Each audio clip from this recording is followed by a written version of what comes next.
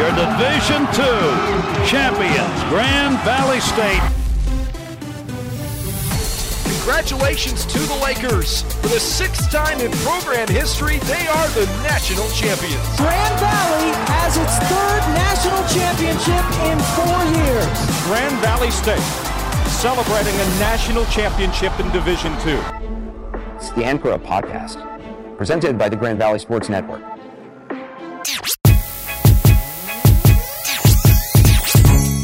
Hello again, Laker Nation, and welcome to a spooky edition of the Anchor Up Podcast here on Halloween week.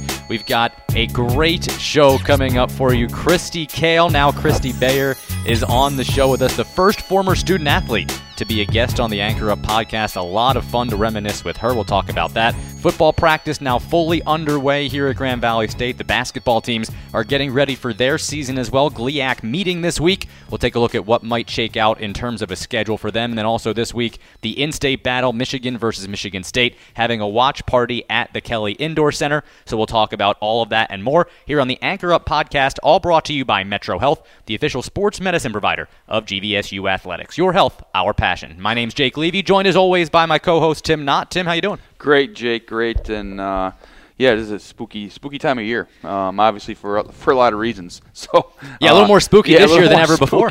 Spooky across the whole board there. Absolutely. As you mentioned, we talked to Christy Bayer. We'll have that interview a little bit later on in the show, but what a great interview that was with her. And she's now the SWA and Deputy Athletic Director at Emporia State. So it's really fun to talk to her because she's got the student-athlete perspective, the coach perspective, and the administrator perspective, and she was really, really sharp. Well, Christy and I started at Grand Valley together. My first year at Grand Valley was the fall of '97. Christy that's when she started her volleyball career here in fall of '97, and really is the key piece of the Grand Valley State volleyball program, which took off. Christy was the most competitive student athlete, male or female, that Grand Valley State had at that point in time, maybe of all time. I mean, she was ultra competitive, wanted to win at any cost, and I mean any cost, and she was going to will her team to a victory. She played through some injuries that you really, a lot of individuals wouldn't play through, and then she really led that program to the Elite Eight with Kathy Viss and the prominence that they had for about a 14-year period. The all-time assist leader at Grand Valley State, a 2007 Hall of Fame inductee. We'll get to her in just a little bit. But speaking of winning, we have a new World Series champion. Thank goodness the Washington Nationals are no longer reigning World Series champs. Instead, it is now the Los Angeles Dodgers as they win it in 6 games over the Rays. And I think the one point of conversation that'll be had until maybe next baseball season was that move to pull Blake Snell in the 6th inning. And he was cruising. The top 3 in the Dodgers order were 0 for 6 with 6 strikeouts against him, gives up a 1-out hit to Austin Barnes. It wasn't even that hard hit, just a served line drive into center field. And with Mookie Betts coming up for the 3rd time, Kevin Cash makes the decision to go to the bullpen. And Tim, I know you and I were talking about it a little bit last night while it was happening, but it's a move to me that still doesn't make any sense. Yeah, again, it wasn't like they were hitting him around. He was dominating. He was dealing. And I think, in our little group chat last night with yourself, myself, and Mitch, Mitch sent the graphic of the young kid doing the sabermetric saying, on the computer going, oh, you got to pull him. It's time. And you just kind of feel that is how that whole thing transpired. Listen, we're not going to give him – I don't think they were going to give him that 3rd time through the batting order at all. I think that was his last bat. It was a predetermined thing. Predetermined. Yeah. And he was dominating them. And, and which we were talking about last night, that's where the gut portion of that – now, I'm not sure if that came from up top. Maybe it was predetermined. Hey, he's not going through 3 times in the lineup. So I'm not sure how much Cash even had in terms of, if that was his decision or not. I mean, that's well, and they talked about it a lot throughout the World Series about Kevin Cash saying that they want to use their entire bullpen, that our pitchers in general, starters or relievers, have to have thick skin and short memories because he's going to go to the bullpen, he's going to make moves that might not make sense to you. But so to me, as I look at this sabermetrics, the analytics, the 3rd time through the order, when you face a batter for the 3rd time, then percentages go up and all that. I'm fine with using all of that through 162 regular season games.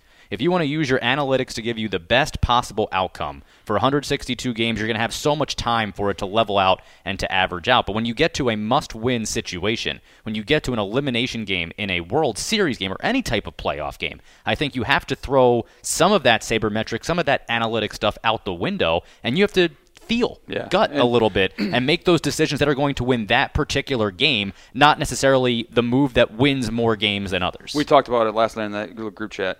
Imagine if this is 10 years ago, Kurt Schilling, Roger Clemens, Tom Glavine, if John Schmaltz, the manager walks out to the mound and, one out in the 5th inning, those guys would have said, "What are you doing out here?" We actually saw a video of a pitcher yelling at their manager to stay in the dugout. Walk your butt back to the dugout because you're not getting the ball.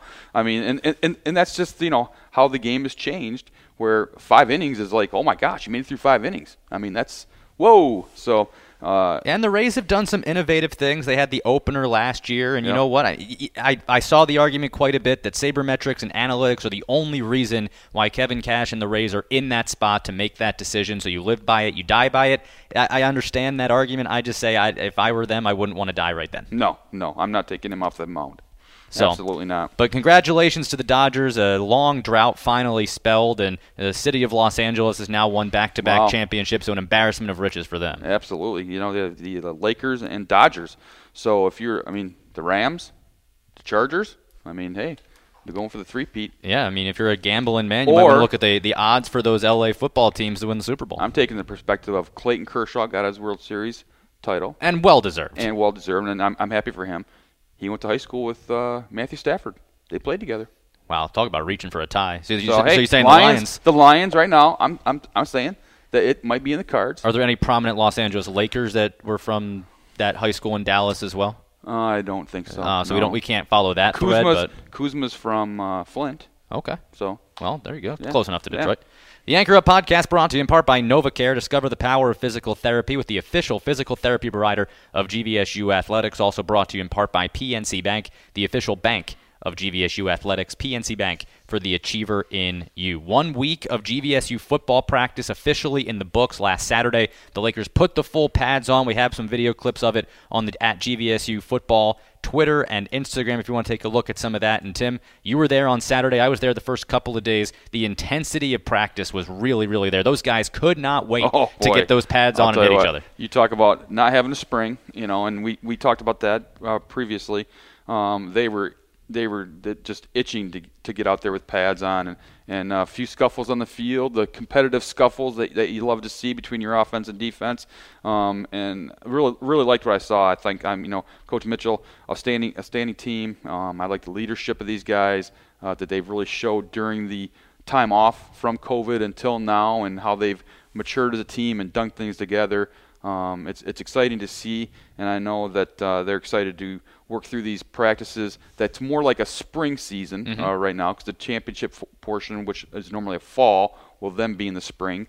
And they're trying to set some things up with other schools in terms of playing. That still isn't finalized yet, but it's great to see. The guys are loving it. It's a little bit different when you get out there and you put the pads on. All of a sudden, these freshmen who have had it really pretty easy here. Right. They think this whole football thing's super easy. We lift and we run and we go to class and we have meetings. Some eyes were opened on Saturday morning. Oh, I'm sure. The Brennan Browns and the offensive lineman, Quentin Barrow and Garrett Carroll, when you see those guys in pads and all of a sudden, it's a little bit different story when you're going against them. Go into more detail about switching your season and what you mean by that, because we talk about that a lot, I feel like, with the spring hours versus the fall hours. But for the layman who doesn't really understand the way CARA works and the way that the hours work, what does it mean to switch your season? Well, in the fall portion of your championship season, when you're competing for a championship normally in the fall, you get 20 hours per week with your student athletes, and that includes practice and you get 1 day off. So 6 days of 20 hours. The games on Saturday count as like 2 hours, I think.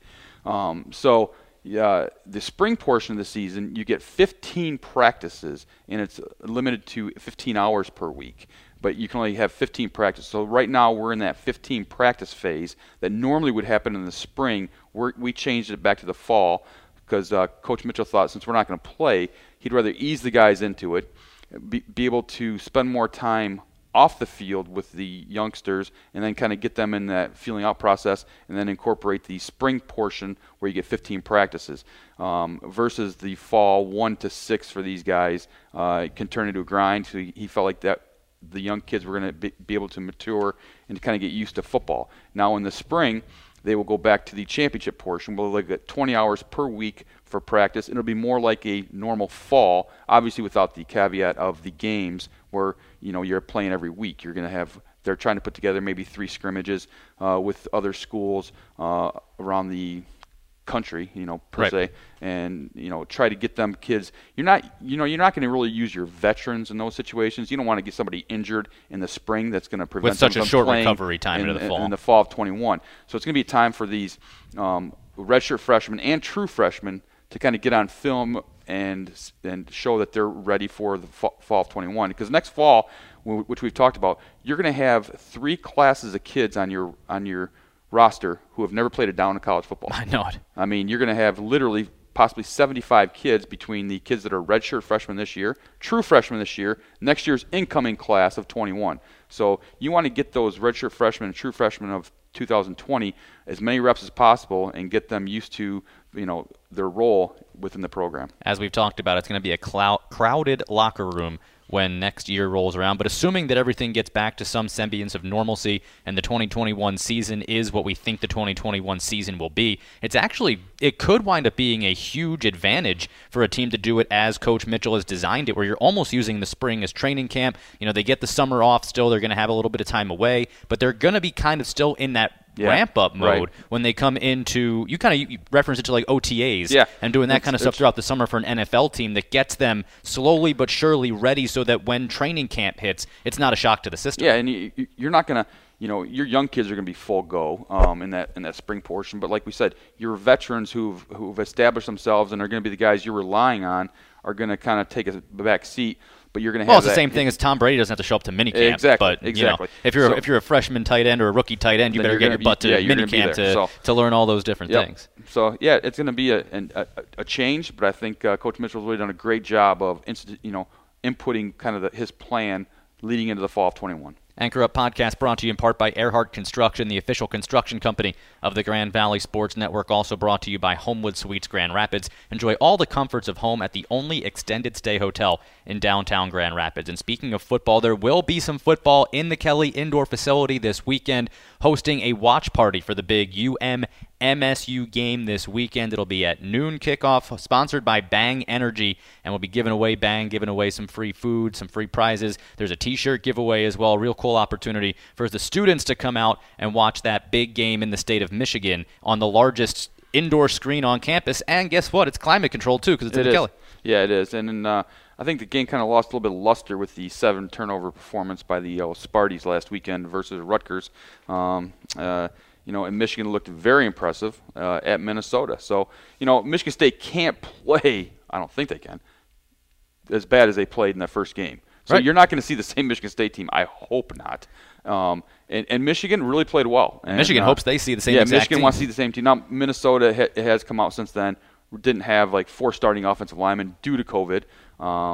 It's going to be interesting to see what's on the field. It's Mel Tucker's first game against Michigan. Mark D'Antonio really thought that rivalry was big for Michigan State and excelled in that rivalry.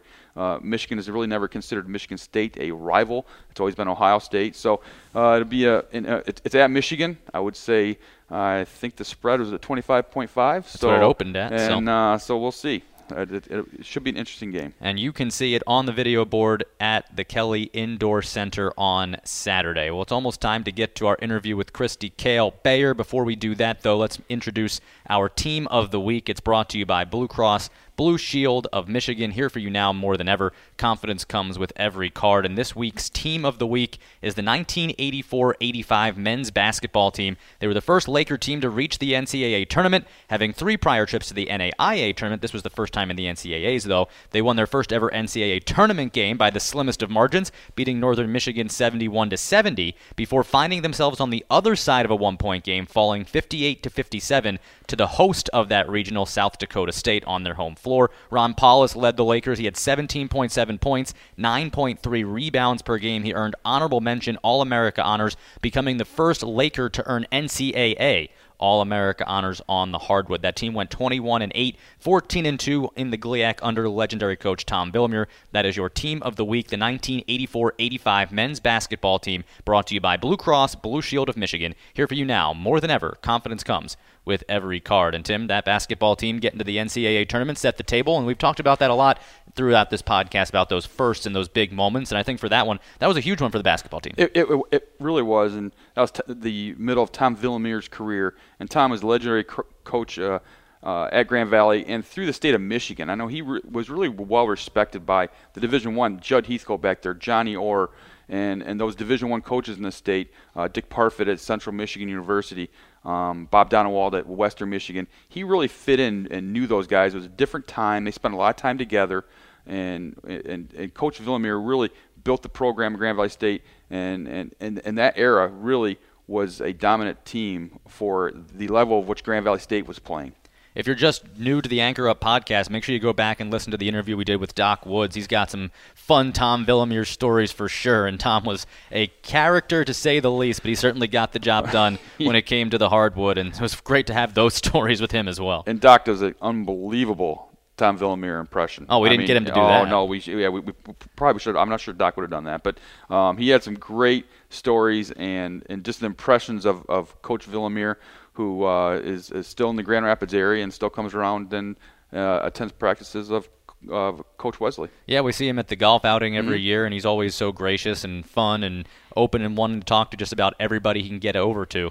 Tom Villamure is a great legend here at Grand Valley State, and that was his first team to go to the NCAA tournament. So that's your team of the week. And speaking of interviews, we've interviewed some administrators, we've interviewed coaches, we've interviewed current coach in Jerry Baltus, but we had not talked to a former GVSU student athlete until today.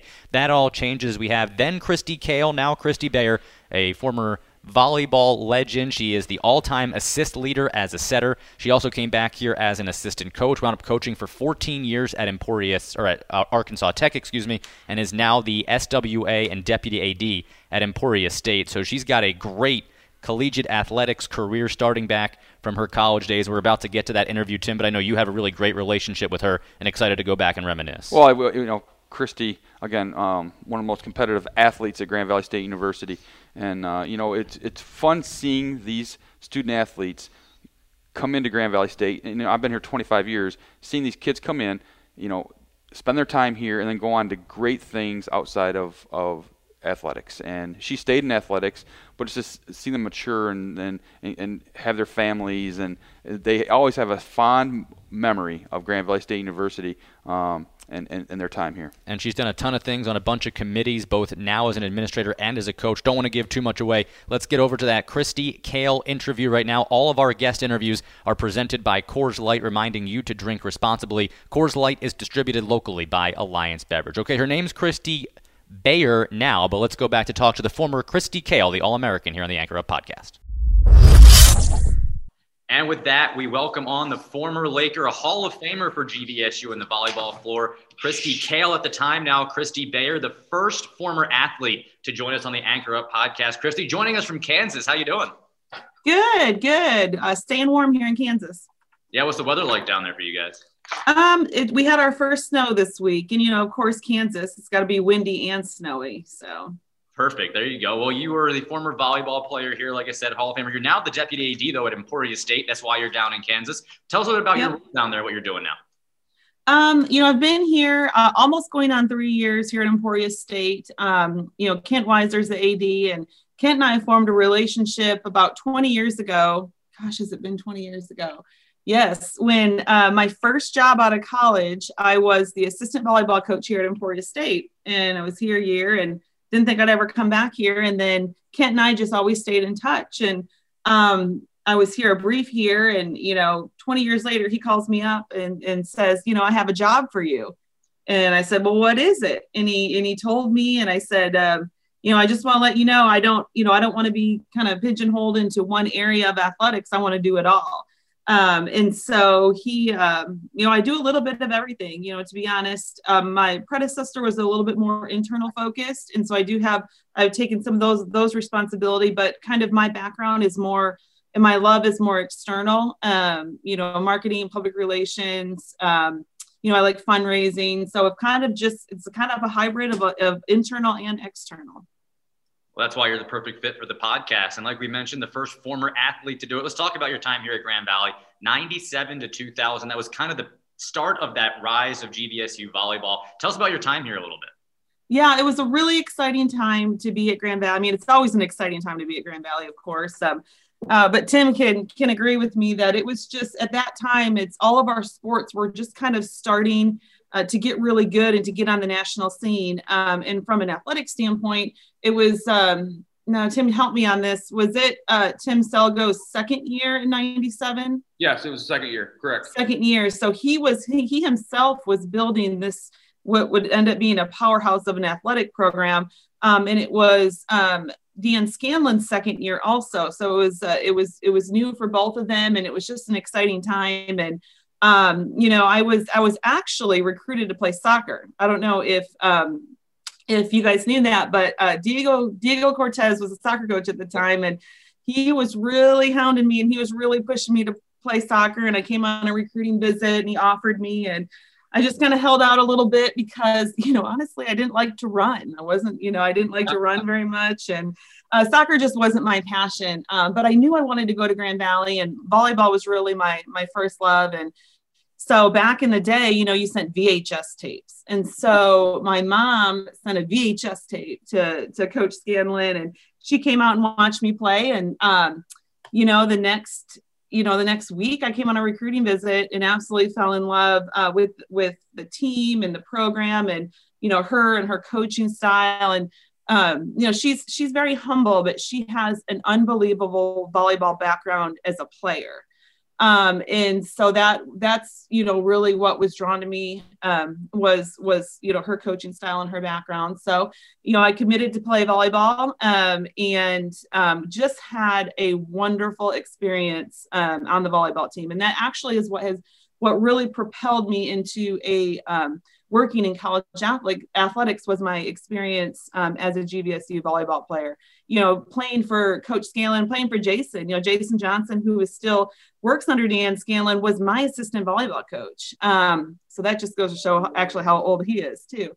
But those two just had, they worked so well together, and it was so fun to just kind of go from, a pretty decent volleyball team to culminating my senior year in the Elite Eight in Sioux Falls, South Dakota. And just what a great team we had. Unfortunately, we ran into, a very good undefeated Hawaii Pacific team at the time, but we really had a chance legitimately to win a national championship. So when you take, 97, a team that was, just vying to get in the top half of the conference, fast forward to 2000 with the, ability to legitimately win a national championship, that's a pretty good run.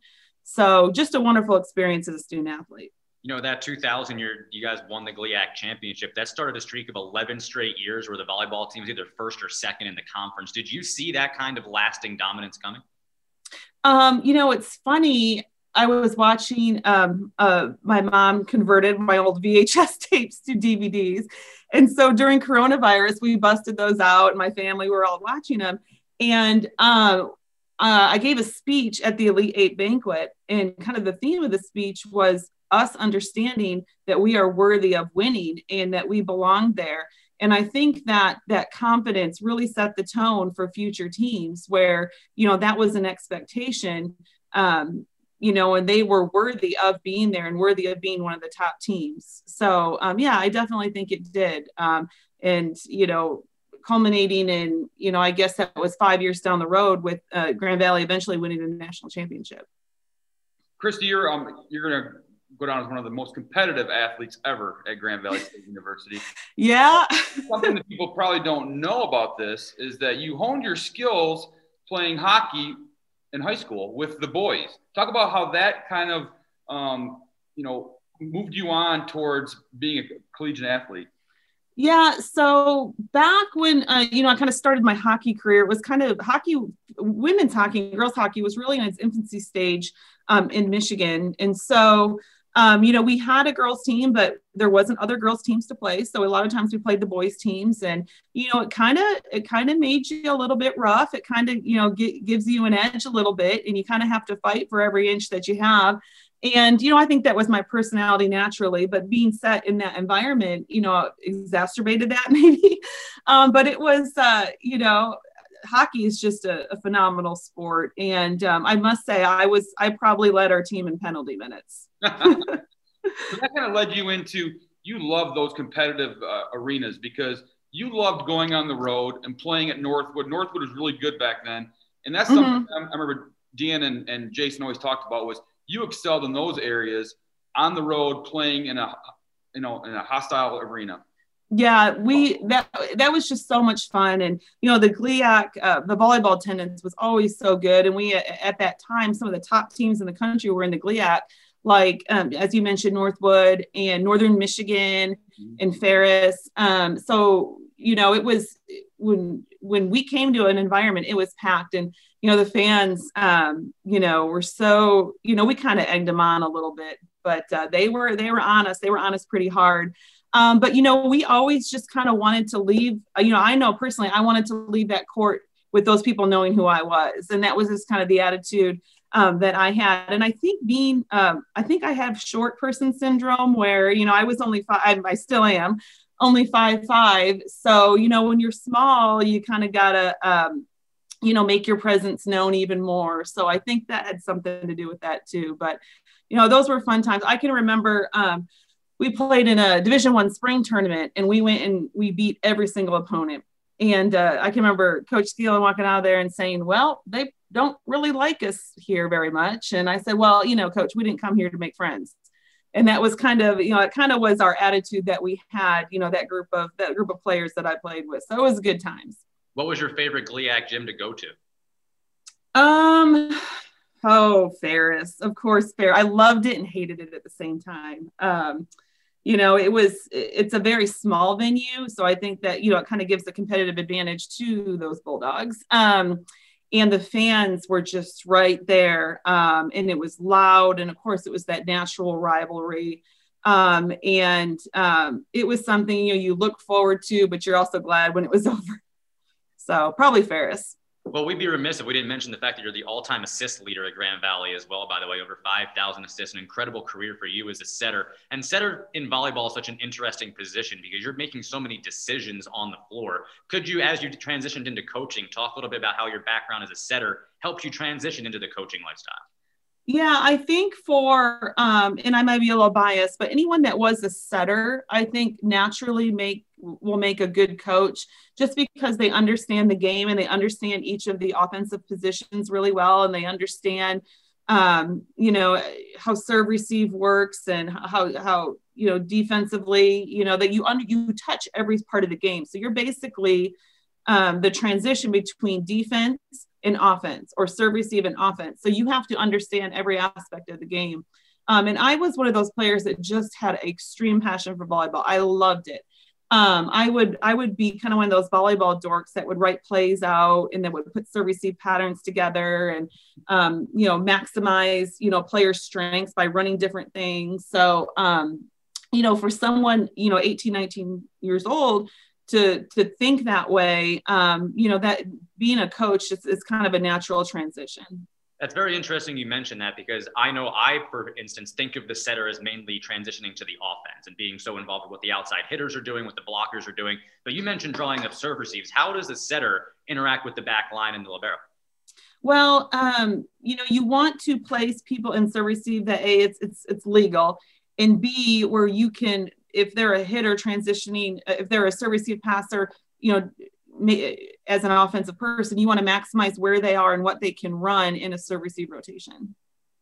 Gotcha. Well, and that makes sense why you were a 14-year head coach, had a great career at Arkansas Tech. Let's talk about that experience a little bit. You're down in the GAC. You guys had some fantastic years. Your last year, you were undefeated until the regionals, I believe. Tell us a bit about that experience, being a head coach for such a long time and really getting to build a program.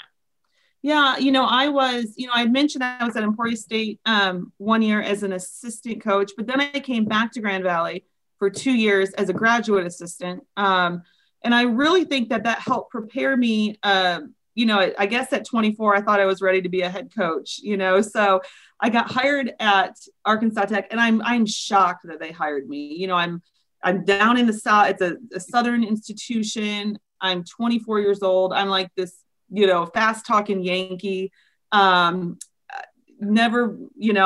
from Michigan. And so I'm really surprised they hired me, but I worked for Coach Steve Mullins, for 14 years, and, wonderful boss. He really taught me a lot, but he went on a limb and hired me. And the program that I took over, they weren't very good at the time. They were 4-25, and I took over the summer before the season started. And I can remember, my first practice, and I'm thinking, when I go from Grand Valley, I think the previous year we were in the Final Four, Elite Eight, Final Four maybe, to this. And I said, we're not going to win a game. Like, we will not win a game. And we ended up that first year being 13-17. And you would have thought, and won the national championship down there at Arkansas Tech. But, I think, for me as a coach, I wasn't necessarily one of those super great X's and O's, studies the game, goes to clinics, reads up on everything type coach, but I was able to have enough knowledge, and I was able to recruit very well. And so, Arkansas, people, might throw out the stereotype of Arkansas and what you may think, but our institution was beautiful. We were in a great location. It was affordable. Our facilities were really, really nice. So if I could just get people past the Arkansas stereotype, then I could get them to commit to Arkansas Tech. And so I really actually reached out to the northern states and got some really good volleyball players from Michigan, Indiana, Illinois, initially, and brought them down. And we were able to have some immediate success. So I think the second year there, we finished second in the conference.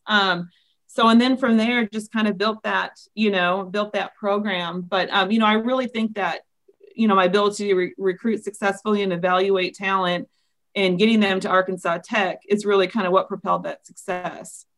Which is interesting because, a lot of the coaches here at Grand Valley say basically the same thing. If they can get them on campus, they feel really, really strongly they're going to get that recruit to commit. Was that a strategy that you pulled from Grand Valley, or did you kind of figure that out on your own as you became a head coach? Well, I was, involved in the recruiting process, and that's, my years as a GA. I do want to, commend Jason and Coach for really exposing me to the recruiting process as a young GA. I mean, they had me out every weekend recruiting and the evaluation side of things. And then when they had a recruit on campus, I was kind of like that. I was a coach, but I was still young, so I could relate to the student athlete person. And so they had me spend a lot of time, with the recruits. And so I took a lot of what I learned from recruiting from them and, kind of made it my own at Arkansas Tech and put my own spin on it. But, as a coach, especially as a D2 coach, recruiting, the ability to evaluate talent is a huge factor in success. Did you ever have a time when you were going head to head with Deanne for a recruit? No. That would have been a battle, though.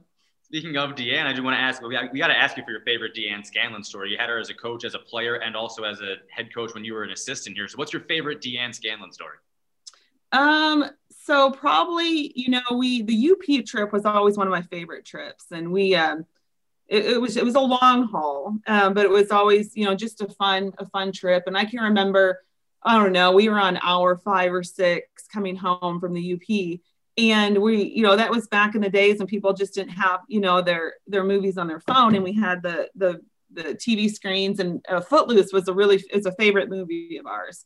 And so we'd always watch Footloose. And yeah, that part in the movie where Let's Hear It for the Boys came on, and there was that dance scene.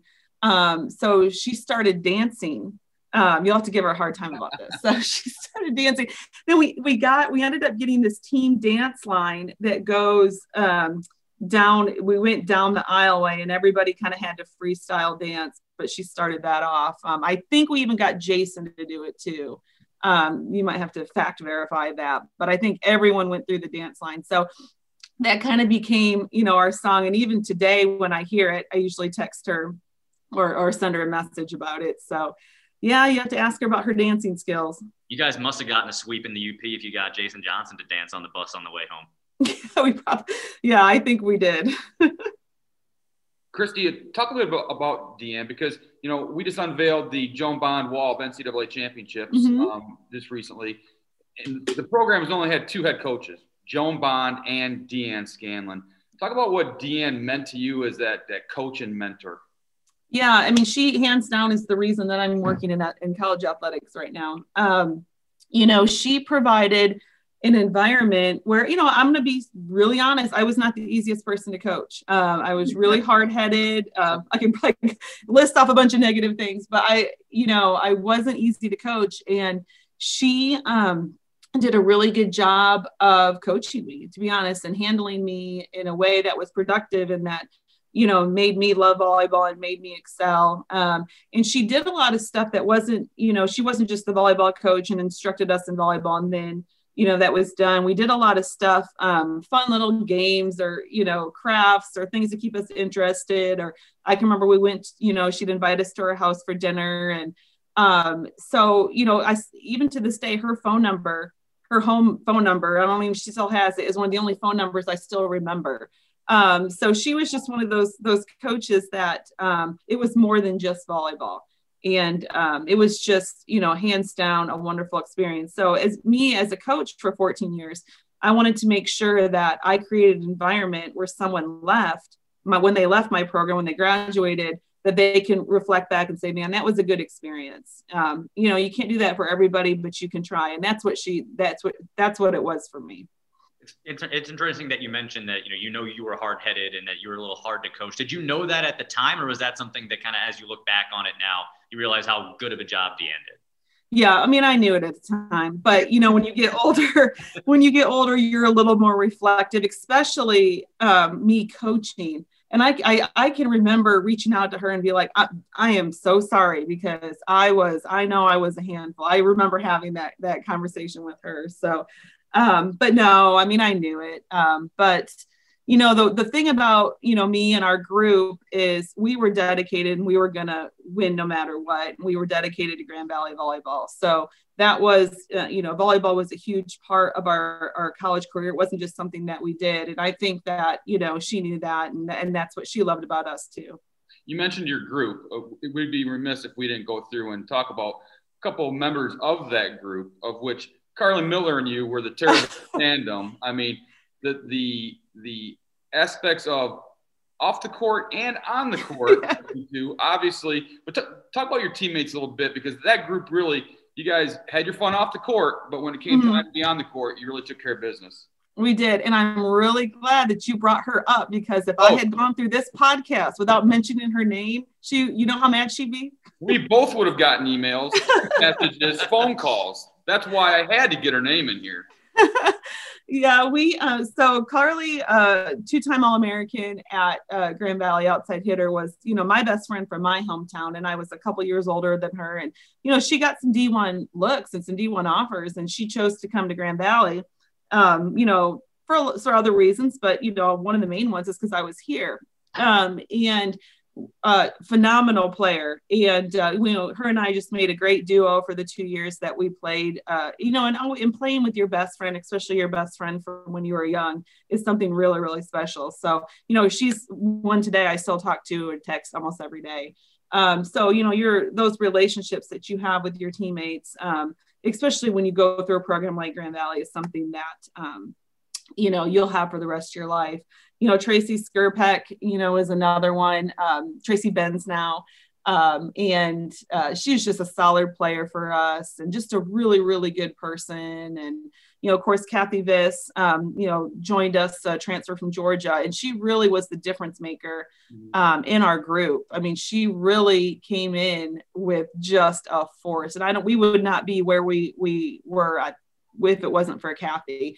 And, she's fighting cancer right now, and she's tough. I mean, she was tough back when she played volleyball, but I tell you, she's really tough right now, and we're all behind her and we're supporting her, and she's fighting a battle right now. So our thoughts and prayers are with her and her family.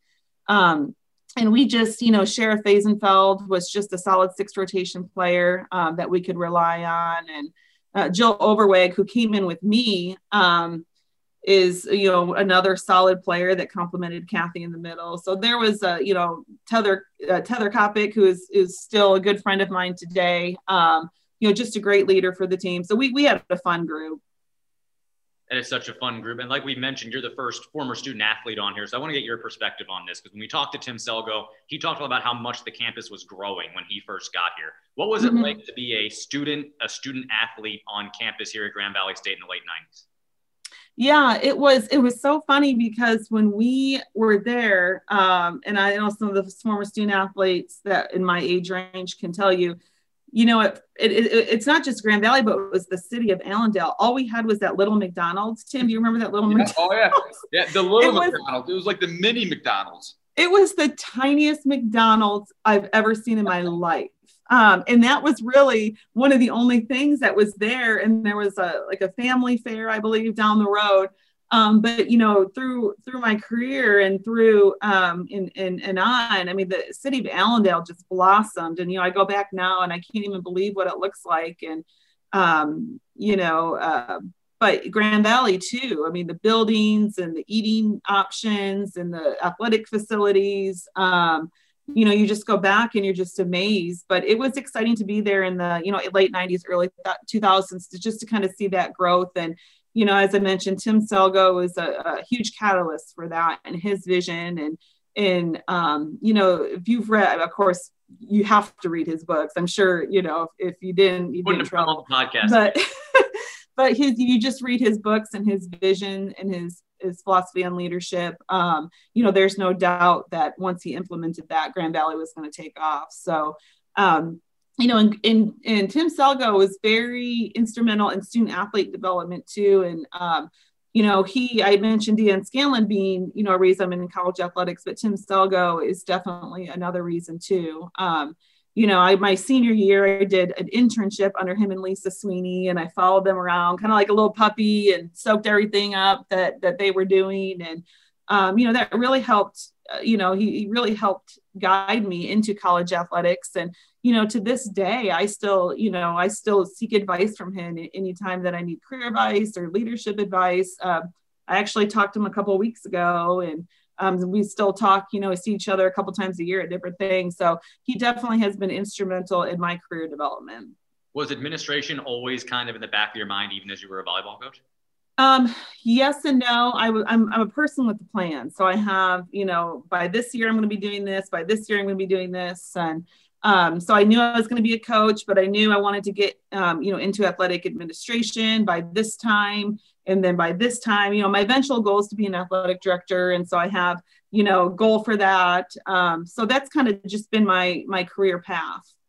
Well, person with a plan is certainly probably a big reason why you're on the COVID task force. And, you know, we don't want to dive too deep into it, but that's certainly something that's impacting the entire country. And you have a look at it from your conference standpoint. If you could just talk to us a little bit what's going on in your region and kind of how you guys are trying to face it and get through this. Yeah, you know, like most athletic administrators, you know, COVID preparation and testing and protocol is probably a lot of what you're doing, especially now as we try to get basketball off the ground. But, you know, this COVID task force was created right after with the shutdown, March 12th, and we've been meeting weekly to, you know, hammer out, of course, everything's a working document or a working idea or a working plan. And, you know, as we go through, you know, the fall cancellations, the cross our fingers winter startup, we meet weekly to assess the situation, create policy, create protocol in order to, you know, create a good experience for our student athletes and, you know, to make sure that we're creating a safe environment. Last question from me, and it's about committees, because you've served on a ton of them as I try to read through your bio. You've been on basically every committee you possibly could. One of the ones that jumped out to me were on the ABCA National Rankings Committee. And I was just hoping you could give us a little bit of insight from somebody who was on one of those committees. How does this ranking work, and what's the process when you try to rank 25 teams when 1 in 25 have probably never, ever played each other?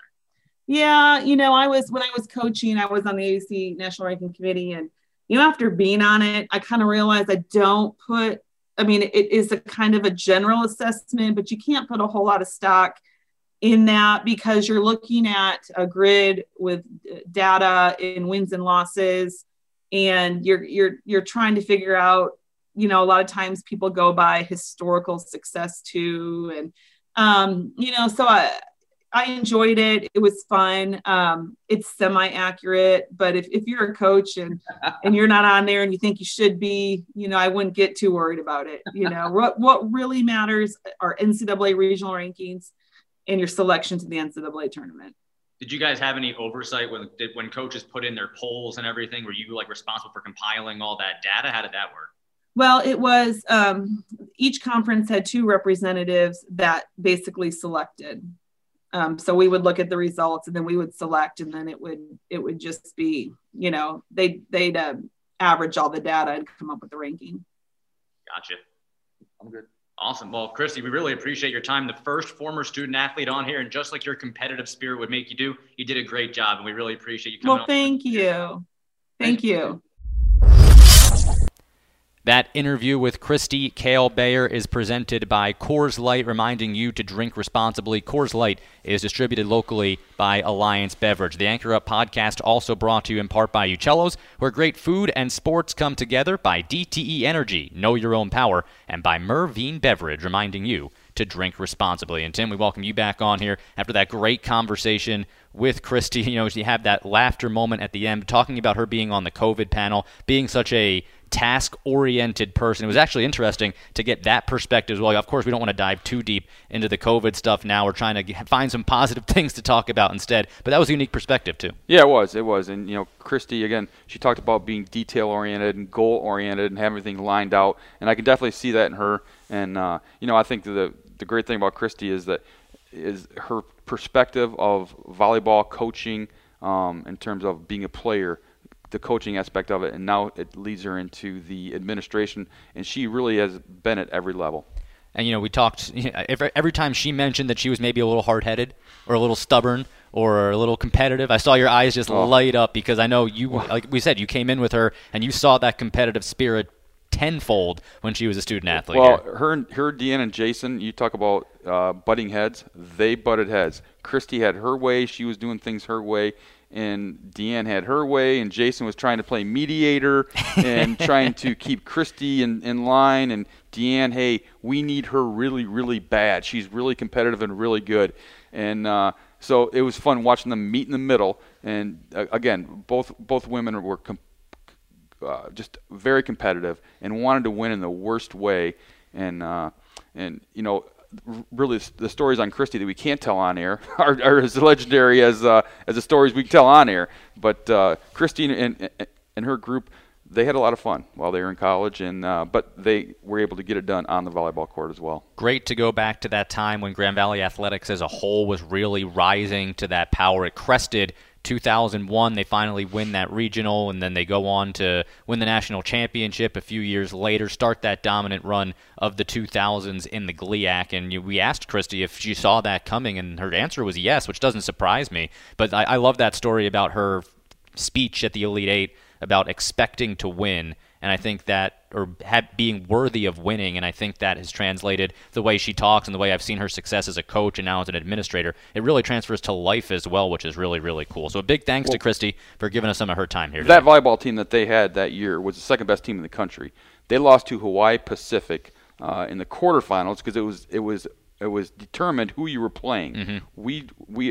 Our region drew the West region. Hawaii Pacific was basically the Brazilian national team. That's right. Grand Valley State lost in 3, which Hawaii Pacific did not lose a set the entire year. Didn't you say one of the sets was within 2 points? Yes, and we were the only team at the Elite Eight to reach double digits in a game against Hawaii Pacific. I mean, in fact, that kind of instituted the NCAA. Now remember, the scores only went to 15 then. Right. Had they already transferred to 25? No, there were still 15. So we were the only team to reach double digits. The Hawaii Pacific team that year kind of dictated the transfer and eligibility versus, because they were basically professional volleyball players in Brazil, and then they went to Hawaii Pacific to go to college. So that's how the old transfer and professional aspect in D2 kind of came about.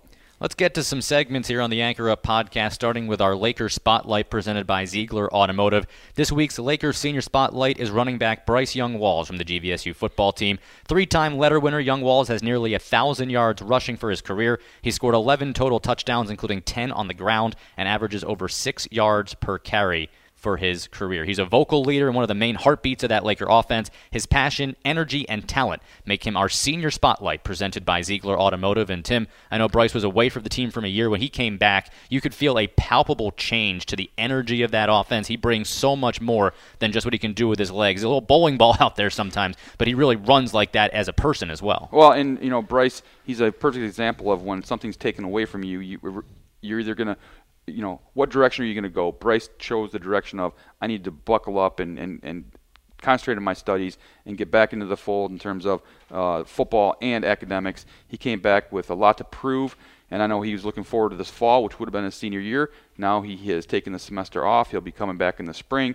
and next fall will be his senior year. So I know he's really excited. He's doing a great job of leading this team through this transition.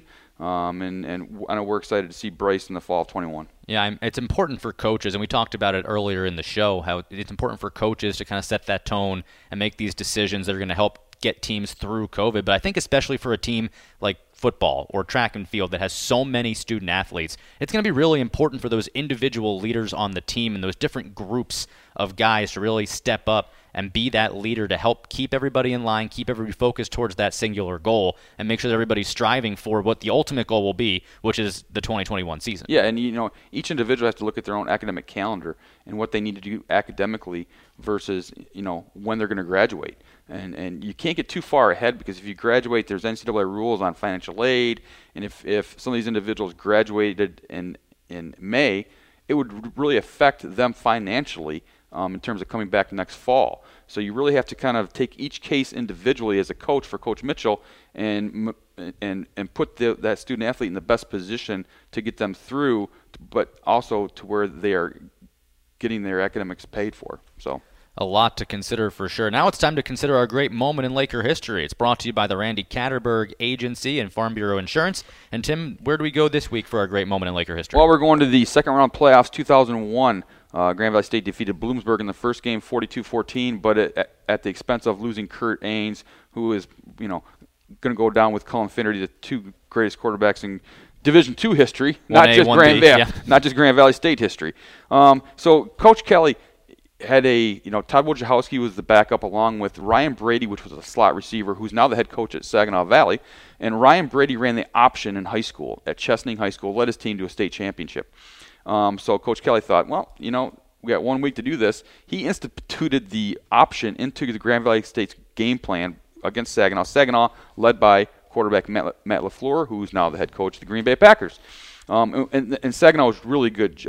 John DeGiorgio was an outstanding linebacker, first-team All-American. And so in that week's period, he kind of put together the option for Brady, but yet Wojciechowski would be the passing part of the offense. Grand Valley State won that game 33-30. It was back and forth. Saginaw took a quick 10-0 lead, and you're thinking, oh, gosh, lost Kurt last week. This is not going to go well. But Ryan Brady and Todd did a great job. David Kirkus caught 4 passes in that game, 3 of which went for touchdowns. Obviously, he was just a touchdown catcher. And the defense got a couple stops. Reggie Spearman, Brent Lesniak did a good job. Kevin Sontag hit some key field goals in that game, and they were able to squeak out that 33-30 victory. That team went on to play for the national championship, lost to North Dakota on a last-second touchdown, but that's our moment of the week. What an awesome moment that is, too. You want to talk about getting things figured out in a hurry. For BK to go back and say, all right, well, we got to learn some option stuff because we don't really have many options here. No, it was weird because when he talked about it, I remember him talking about it on that Sunday after the game. Hey, Brady ran the option. We're going to put it in this week. And Ryan did a great job. And, your offensive line, that's totally different football from what we were used to. We were Northwestern, one back, no back, fling it around with Kurt, and then all of a sudden you're changing your offense. And it speaks to the the work that these guys put in, that they could make those changes as coaches and players. It just reinforces everything that Tim Selgo talked about when talking about Brian Kelly. How one year he wins the national championships. He's got this unbelievable offense. He can run the spread. He can do this big thing that no one's really ever done at the Division II level because he has the talent. The next year he wins it with his defense and wins, 10-3 in the national championship game. So the way he was able to adapt to his guys, and that's just one great example in such a short amount of time to get his team ready to compete, beat a rival in Saginaw Valley, go to the national championship game, and that's very, very cool. That's a great moment in Laker history, and it's brought to you by the Randy Catterberg Agency. So that basically wraps up our show. We do have Halloween this week. Again, don't forget you're going to come on in to the Kelly Indoor if you're around. You do need to have a mask, social distance, self-assessment, all of that stuff done, but we'll have the Kelly Indoor open to watch the Michigan State football game this weekend here on campus. And, of course, Halloween is that Saturday night as well. Tim, are you doing some trick-or-treating? Or you have any favorite candy? I'm not even sure what's allowed. What's allowed this year? I don't even know. I don't know. I mean, I'm not sure. I'll have candy available for anyone that wants to show up and grab some Twix or peanut butter cups, Reese's peanut butter cups. Do you just get the chocolate blend, the assorted candies and throw them in a bowl? Yeah. You're not a take one bowl outside kind of guy, are you? No, I want to. Well, in the previous days, I wanted to have interaction in terms of, show me a trick. I want to see the costume. In today's world, maybe I'm going to, have gloves on and toss it to them. Who knows? What was the rule? You had to tell a joke in order to get a treat when you were growing up? Tell a joke or do a great treat, you had to have a great costume and tell a joke, show me something, and then you had to earn your candy back in the day. Now you just get to walk around and get it handed to you. Or you just grab it now. Right, no one wants to have any interaction, so. Well, it'll be Halloween this weekend. Hopefully everybody stays safe and enjoys it. And then next thing you know, it'll be November and the holiday season is right around the corner. Hope you all stay safe. Have a great Halloween week. And as always, anchor up.